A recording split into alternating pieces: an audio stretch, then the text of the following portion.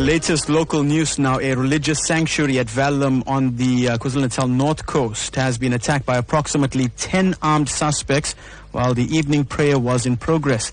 Now, it's believed that the Hazelmere Mazaar was attacked by gunmen who were apparently wielding AK47 rifles.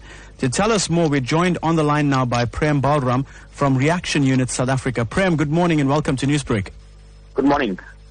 Can you discuss the circumstances surrounding this incident?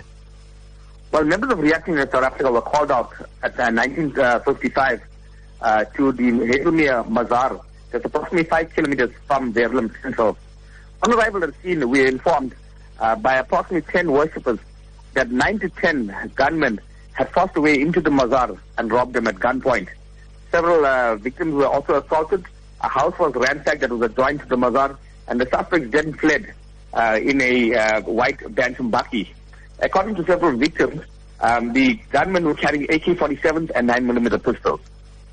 Prem, let me come in there with the question because according to the witnesses, these suspects were actually robbed of their cash keys, or the suspects actually robbed the people of the cash keys and their mobile phones as well. But were any of these worshippers injured or harmed in the attacks? Well, there were no serious injuries, but they were assaulted with the butt of a gun.